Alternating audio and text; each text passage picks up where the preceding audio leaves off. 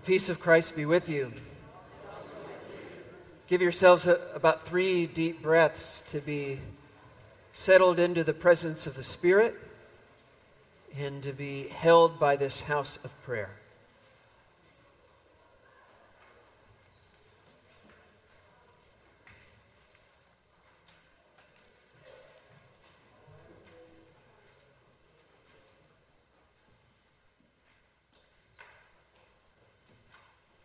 Friends, let us worship the living God.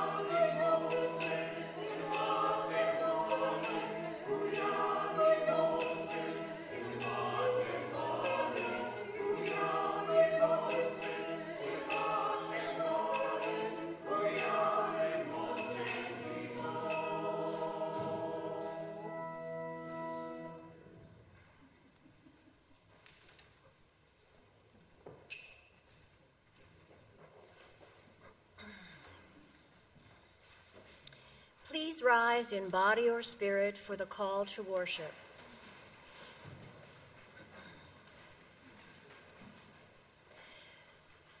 The glory of God shines like a consuming fire. We have seen the glory of God in the face of Jesus Christ. The voice of God thunders like a mighty storm.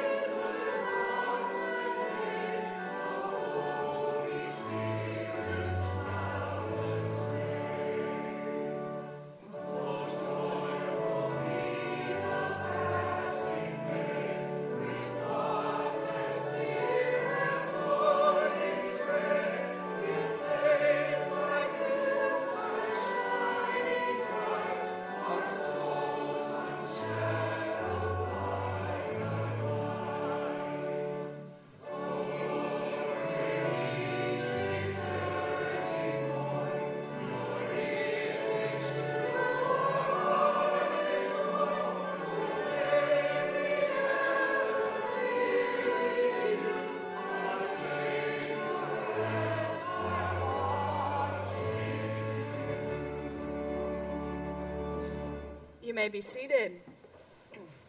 Welcome here to worship at Westminster. It is good to be here with you.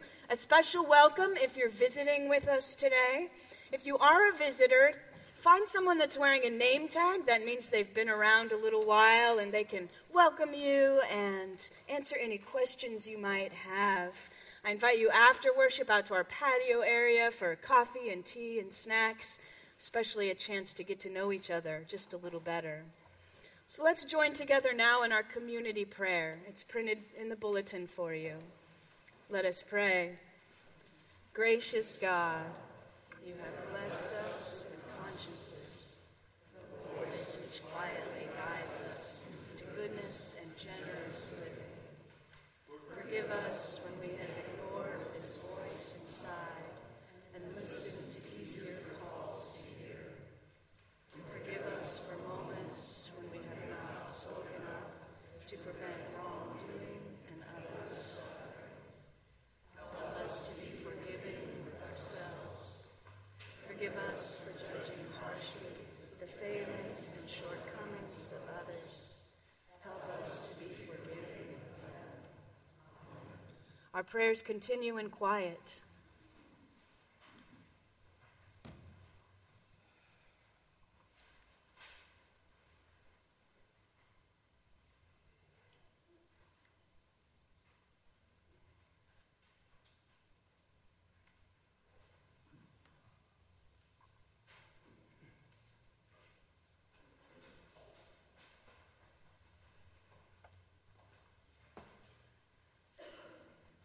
Amen. Friends, hear the good news. With gentleness, God speaks to us. With graciousness, God forgives us. And with joy, God embraces us. Thanks be to God. Amen. Now I'd like to invite any of the children who are worshiping with us this morning to come join me here at the front. Oh, man. Y'all are fast. Got here before I did. Good morning. Good morning, good morning. Come on up. So I have to tell you guys, this time right now, what we call the time of discovery, is one of my most favorite parts of worship. Because I love being able to sit up here with you guys and talk to you or listen to Rob or Jeff talk with you. I just think it's great. And part of the reason why I think it's great is because it's a recognition that you all, the children and youth of Westminster, are important to us. You're an important part of our worship and of our community. And we want to have this special time that honors you guys. But you know, it wasn't always like that. Back in the time when Jesus lived, children were not considered very important or very special, or very valuable. People didn't really think much of children at all. In fact, children were pretty much just kind of a nuisance that got in the way all the time. And in fact, one day Jesus was teaching, and there were crowds gathered, and some families brought their children, so their children could see Jesus and hear him and learn from him. But some of Jesus' disciples saw these children coming, and you know what they did? They actually told the children to stay away. You can't see Jesus. You can't even get close to Jesus. You're just kids. You know, and I had a brief thought this morning, knowing I was going to tell you this story. I had a brief thought. I thought maybe I'd get a couple of adult volunteers to stand here, and as you guys tried to come forward to turn you away. But I couldn't do it. I couldn't do it. It just felt so wrong. Even if we were pretending to turn you away from coming forward, I just couldn't do it. That's how wrong it felt. And Jesus saw this happening, saw his disciples trying to turn away the kids from coming to see him. And he said, oh, no. He said, let the children come to me. Because even though not many other people at that time thought children were important, Jesus knew.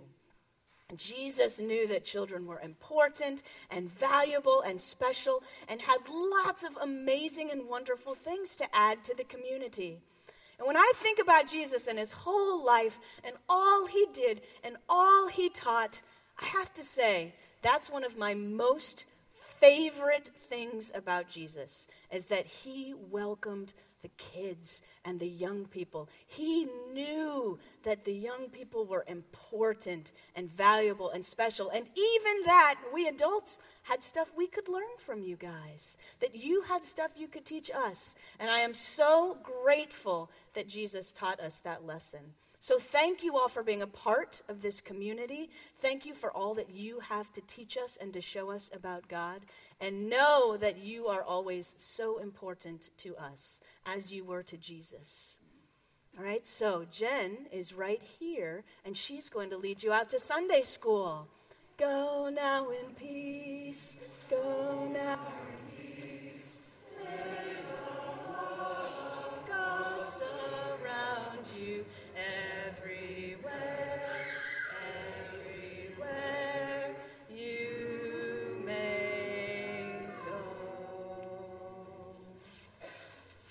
And now's the time in our worship service where we share our joys and our concerns with each other, that we can be in prayer for and with each other. So if you have something to share, just raise your hand and let us know. Denny.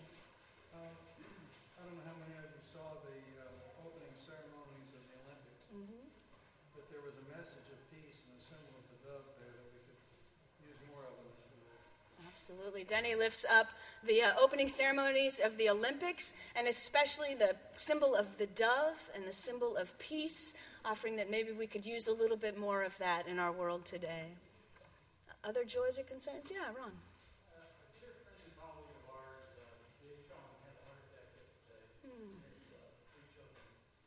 Apparently he's doing fine, had 3 stents installed. Wow. Absolutely. Prayers for a friend who had a heart attack and had 3 stents put in, is doing well, but continued prayers for healing.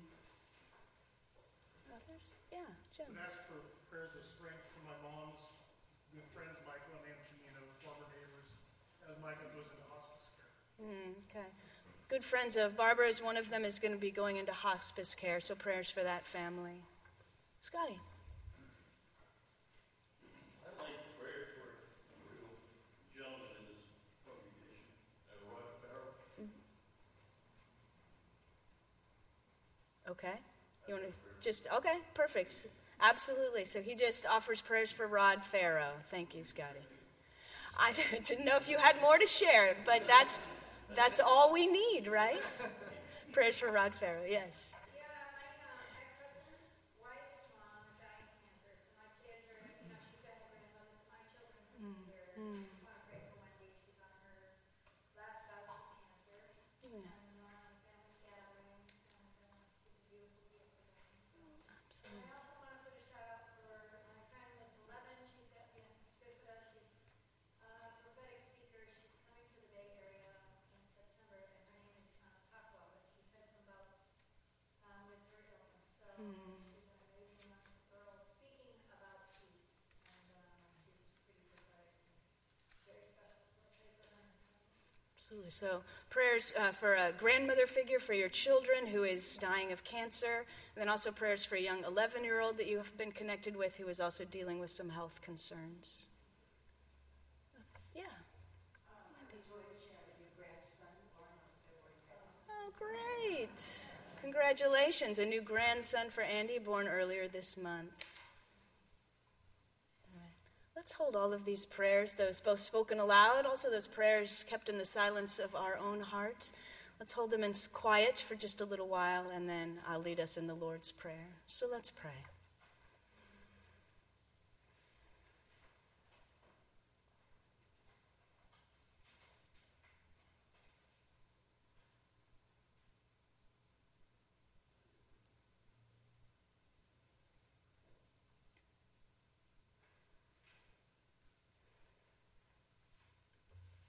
Gracious God, you hear the prayers of your people, and they're offered in the name of the one who taught us to pray together, saying, Our Father, who art in heaven, hallowed be thy name. Thy kingdom come, thy will be done, on earth as it is in heaven. Give us this day our daily bread, and forgive us our debts, as we forgive our debtors. And lead us not into temptation, but deliver us from evil. For thine is the kingdom, and the power,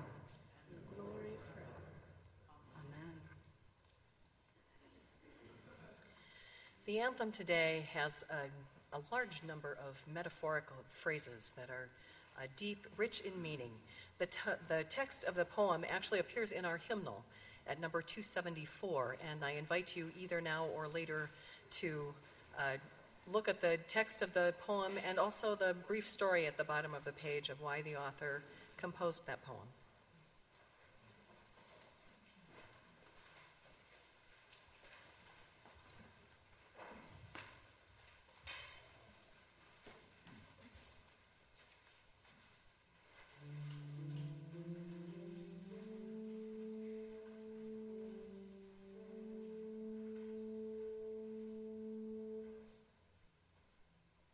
You, Lord, are both Lamb and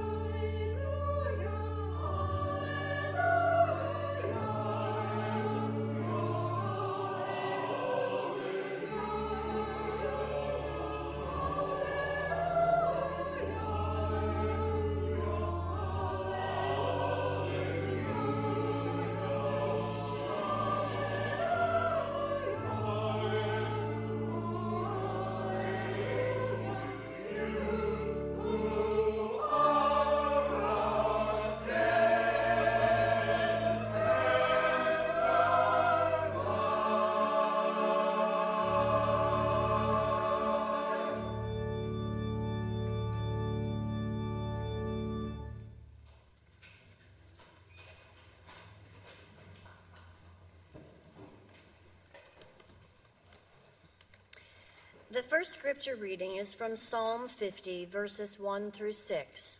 Listen to what the Spirit is saying to the church this morning.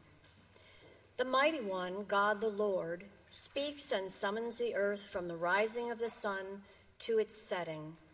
Out of Zion, the perfection of beauty, God shines forth. Our God comes and does not keep silence. Before him is a devouring fire and a mighty tempest all around her. God calls to the heavens above and to the earth, that God may judge God's people. Gather to me my faithful ones, who made a covenant with me by sacrifice. The heavens declare God's righteousness, for God, God's self, is judge. This is holy wisdom, holy word.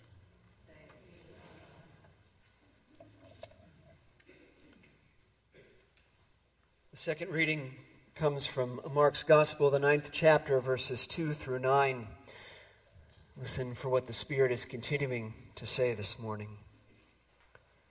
6 days later, Jesus took with him Peter and James and John and led them up a high mountain apart by themselves.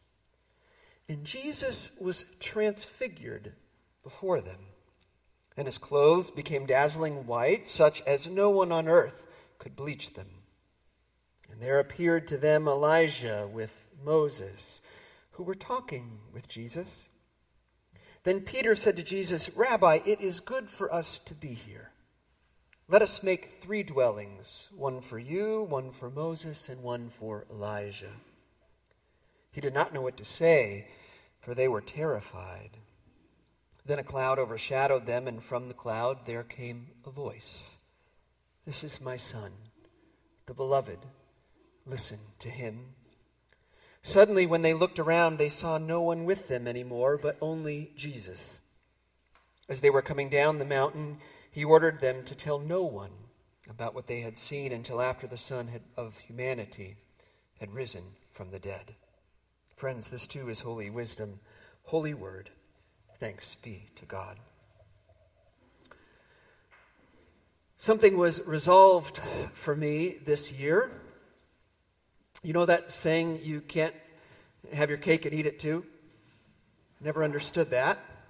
But this year I learned that the phrase was originally, you can't eat your cake and have it too. Makes a lot more sense. Anytime the world can become a little bit less bewildering to me, I take it as a victory. I would prefer to have my cake and to eat it and to have more to eat again and not add weight as I kept eating cake. While we're thinking wishfully, I mean, this is how we like things in our life, do we not? We'd like to have all the good parts without all the bad parts, the glory and the fame without the scrutiny or the sacrifice or the suffering. Well, today's story about Jesus is one that's almost explicitly told only in terms of glory. We have this strange moment. It's filled with allusions to the Older Testament, if you know your Hebrew scriptures, where Jesus goes up a mountain. There's your first clue. And there is Moses and Elijah. And there's a blinding light, and it's emanating from Jesus like it had once done from Moses, so bright that people had to veil themselves or they would die seeing it. And a voice booms from the heavens or calls out from the heavens, "This is my Son, the Beloved." It's the second time in Mark that a voice from heaven names Jesus in that manner. Significant. It's a moment filled with glory. And he's not alone. Peter, James, and John get to come along to see the show. And there they are as they see this one that they're still figuring out who he is get named that way. And it's not simply a familial name, "This is my Son." It's actually kind of a coronation. And it becomes clear this is the one who will usher in the kingdom of this strange and mysterious God. Glory, hallelujah, because he's not only the one that will overcome much in this life, but he will overcome even death itself on Easter. All kinds of glory on this mountain. But what happens when Jesus comes down from the mountain? For that matter, what happened to Jesus on the way up the mountain, because we do not live exclusively on the mountain, and neither did Jesus. The gospel stories tell us that he lost a lot on his journey on rough paths and deep valleys.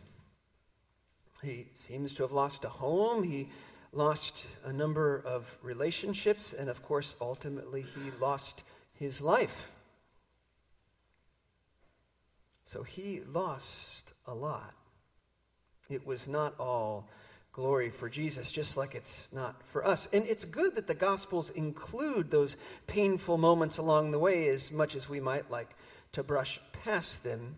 I've come to realize there's something really important, in fact, even refreshing, about people just telling you the truth, even if it's unpleasant, because we live in a world where everybody's trying to spin something where there can't be any uncomfortable news along with the good news. But there's a lot of painful news that accompanies the good news. I went to the doctor this past year for a physical, and the doctor requested that, you bring in anything that's bothering you. And so I had a little list of just kind of small, nagging things, nothing big. But I went through them at her request, and afterwards she said, well, after about 30, 30, the body just starts declining. She might have even said falling apart, but she definitely said declining. Yeah. Oh, it gets better. She said, think of your life as on a dimmer switch. And you're just getting dimmer and dimmer and dimmer, and eventually you'll go out. I left the doctor feeling great. I'm actually not kidding. I left feeling really good. I don't know why. Part of it is, I think, we live in this society where everybody's selling you some fountain of youth that's a lie and really expensive. And for someone who would just be honest about it, if maybe not tactful, I felt good, as if I'd actually been honored. And all those little things, well, they weren't seen as aberrations from how it was supposed to be. They got reframed as, well, that's just part of how it is. And all of a sudden, they bothered me less. Amazing. When I started the ordination process to become a pastor, my denominational liaison said something strange to me as well. He said, there's no glory in this life. There's only suffering in the path you've chosen. That was kind of what face I made.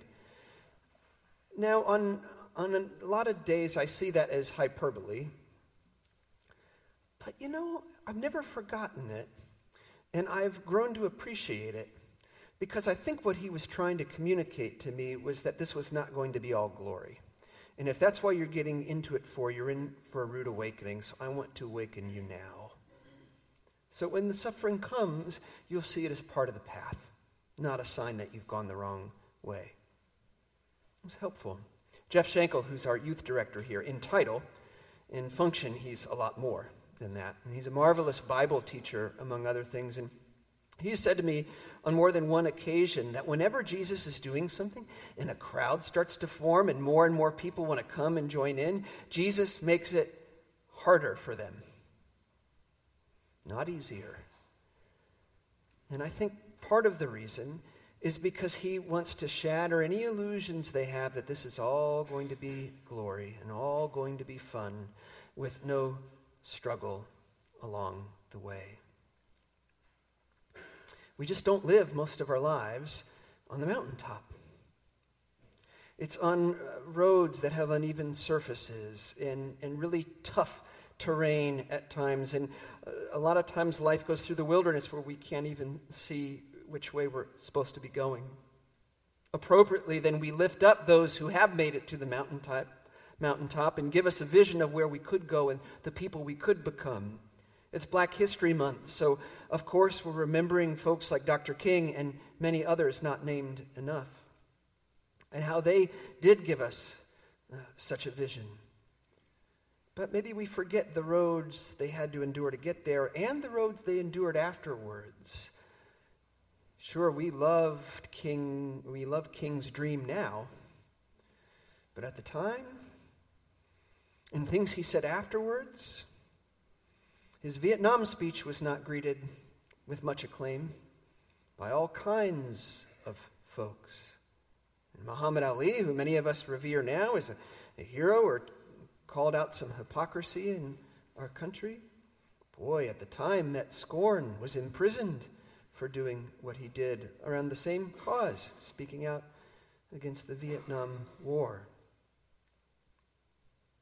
There's struggle in standing up and speaking out and doing what's right. Many of us have watched uncomfortably, painfully, this horrific episode in our sort of national consciousness around the doctor who worked at Michigan State for all those years and was the team physician for USA Gymnastics, Larry Nassar. And I don't know about you, but I watched some of those proceedings when the victims got up to make their statements, one after another. I cannot imagine the kind of vulnerability that required of them to face him face to face, and after having their experiences made public, to have to address them. That courage is beyond words for me. And imagine what it was like for the first one to speak out, Rachel Denhollander. And I shouldn't even necessarily call her the first, because it seems there were many who spoke up and were not heard, who may have come before. Think of what it was like for them. 2 doses of shame, the shame of being violated in the grossest of ways, and then to have their stories not heard, not listened to, dismissed, or criticized. Think of what that was like. Now, there are all kinds of horrible angles of that story that would take us more than today to talk about. And one, and it's probably not even the worst, but it affects us here, that particularly strikes me, is one of the prices that Denhollander paid for speaking her truth, the truth, to those who had harmed her. In her impact statement, Denhollander said that when she started to speak up, not about her experience exclusively, but on behalf of other women, and I would actually assume men, boys and girls, about sexual abuse they'd experienced in the church, when she spoke up about this in the evangelical circles in which she moved, she lost her church. The very people who should have been with her the most abandoned her. When she brought up advocacy for those folks, they didn't listen to what she described as mountains of evidence, and that's a different kind of mountain than one we talked about earlier. They opposed her, and they criticized her, and they tried to discredit her, and many others like her. The church has done that from time to time, sometimes in direct ways like that, and I'm reminded that often in indirect ways. I mean, you could go back and read that community prayer, written in pretty traditional language, and in light of the story I just shared, start to think, wait, if I didn't speak up, did I somehow fail God? Was that a sin? If I was hurt? If I haven't forgiven my abuser, am I somehow not Christian? Have I fallen short? Oh, no. Sometimes the church, in good intentions, sends very harmful messages. If you were a victim or someone who was not able to share for whatever reason, God's first word to you and last word to you is unconditional love. It's compassion. It's justice. And no forgiveness should ever be forced upon anyone. So please hear that, if that pertains to you, before you leave today. Now, God willing, most of us won't have to face a predator like Dr. Larry Nassar, but the statistics are staggering on the number of us or you who have or will. And God willing, most of us won't have to be martyred like Dr. Martin Luther King and die for what's right. So most of us will have to deal in standing up and speaking out in the small ways and in the small moments, because that's actually where most of the progress gets made, the incremental progress. There was a beautiful thing that happened in here in worship several months ago. We had spoken about sexism or racism or something along those lines. And the lector, when it was time to give a prayer over the offering, prayed that we might have courage to speak out and to stand up, not just in the big moments, but in the little everyday moments. When the disparaging comment or joke is shared in the office or at a social gathering. When people are spoken about in any way that degrades or dehumanizes them in casual conversation, that we might have the courage to not participate, not to laugh, and if possible to even speak a word in opposition, in righteous truth.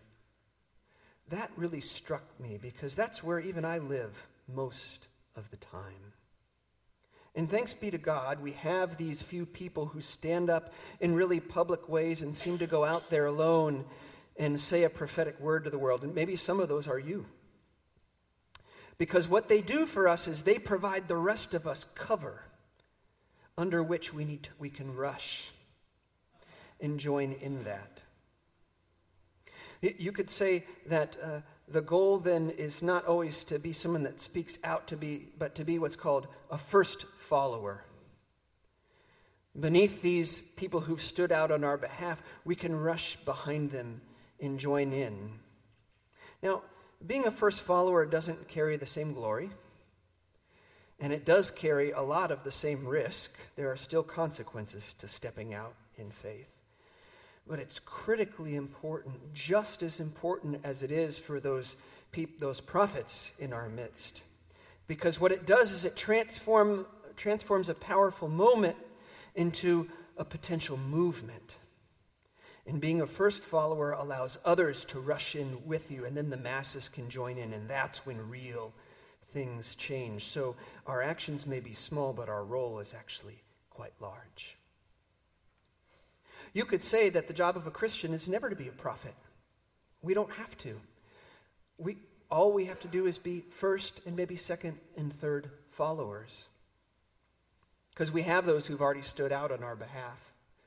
Walter Brueggemann, this great Old Testament scholar, talks about how often preachers come to him and say, how can I be a prophetic preacher and stand out there alone in a world that doesn't want to hear it?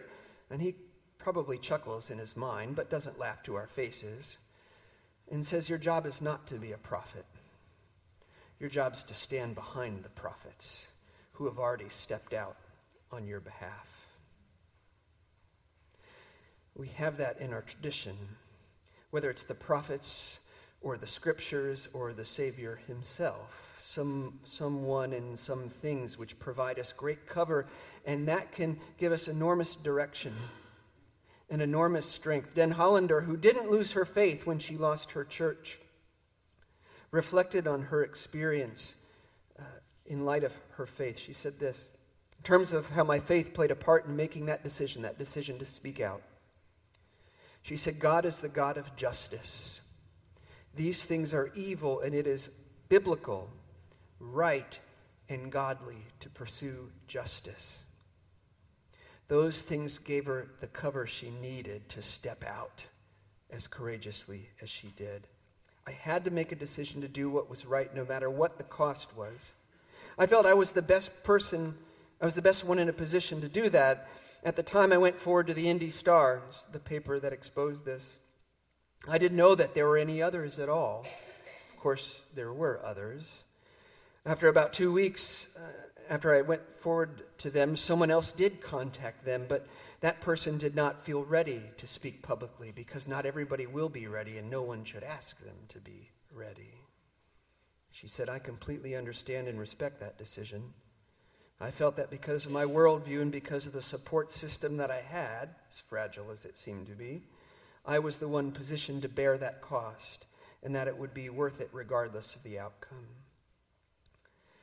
In Jesus Christ, we have someone who has already stood out and stepped forward and spoken up and showed us in his teachings and his being how to move through this world, and it's provided us enormous cover. He has suffered. under Pontius Pilate, as the creed says, to the point that he was dead and buried. But on the third day he rose again, as the creed goes on.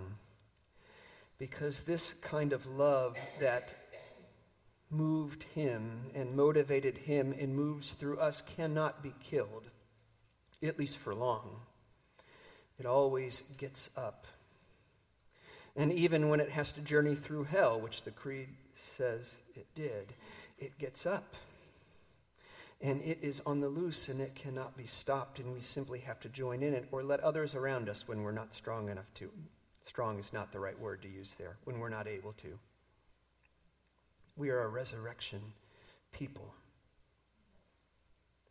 We're entering this time of Lent, a time which doesn't mirror Jesus' moment on the mountaintop. It travels along Jesus in his 40 days in the wilderness, when Jesus was without the glory and sometimes without the comfort, where he had to face his demons, look them in the eye. And so likewise, we like to give up things during Lent, to journey with him, to strip down of some comforts perhaps, but not to glorify suffering, to wallow in it, but rather to think of it as training for the endurance to get through this world. And maybe to prepare ourselves to taste again the sweetness of the life in Christ, which is sweet enough to get us through the bitter days, which do, of course, come. I had colleagues who once gave up sweets for Lent. Not sugary things. Please do not turn Lent into a dieting episode. They gave up anything that tasted sweet, including fruit, because they wanted to deny their palate of that sweetness and make it accustomed to blandness, so that on Easter, on the day of the resurrection, they might taste viscerally the sweetness of life in Jesus Christ and be reminded that it gives them enough, if not to be a prophet, then to be a first follower, and if not a first follower, then a second. I don't know what they had that day to eat. Maybe it was cake. But having had an authentic and honest Lenten journey, they would know by then that you can't have it and eat it too. Amen.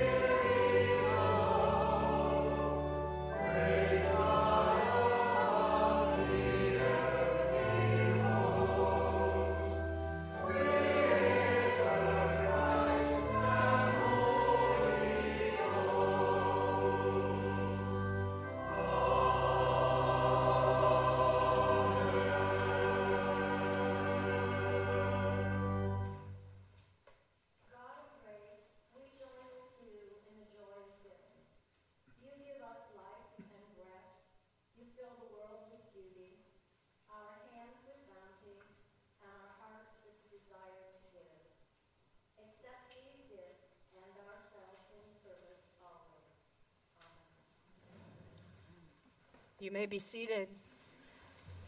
I want to highlight just a couple of announcements for you. First, our new member orientation will be immediately following this worship service. We'll meet in the library for those of you wanting to know more about membership here at Westminster. Rob mentioned that the season of Lent is beginning. The official start of Lent is this Wednesday, and we will honor that with an Ash Wednesday service here in the sanctuary at 9:30 in the morning. All are welcome to participate in that. In addition, traditionally during Lent, we collect canned food and we donate it to the Marin Food Bank. And so you'll notice we ask for specific things each Sunday. You can bring whatever you want, but it makes it more fun for the kids. So next Sunday is Canned Bean Sunday. If you want to bring a can of beans to donate to the food bank, you are invited to do that. Also, finally, beginning next Sunday, we are going to be having sign-ups for our Forward in Faith dinners. These are sponsored by our Westminster 2020 Capital Campaign. A chance to just get a little more information about what this campaign is going to be. A chance to envision together, to share our hopes and dreams for the church going forward. There's going to be no hard fundraising sell at these dinners. Don't be worried that you're going to be asked for money. Not that at all. Just a chance to be together and learn more about the campaign. I know the campaign team is really hoping that as many people as possible in the congregation will come to one of these dinners. The sign-ups will begin next week. These are not our traditional small group dinners. Those are going to return in the fall. But we hope you'll join us at our Forward in Faith dinners this spring. Now I invite you, as you are comfortable, to stand as you are able and join in our closing hymn, number 13.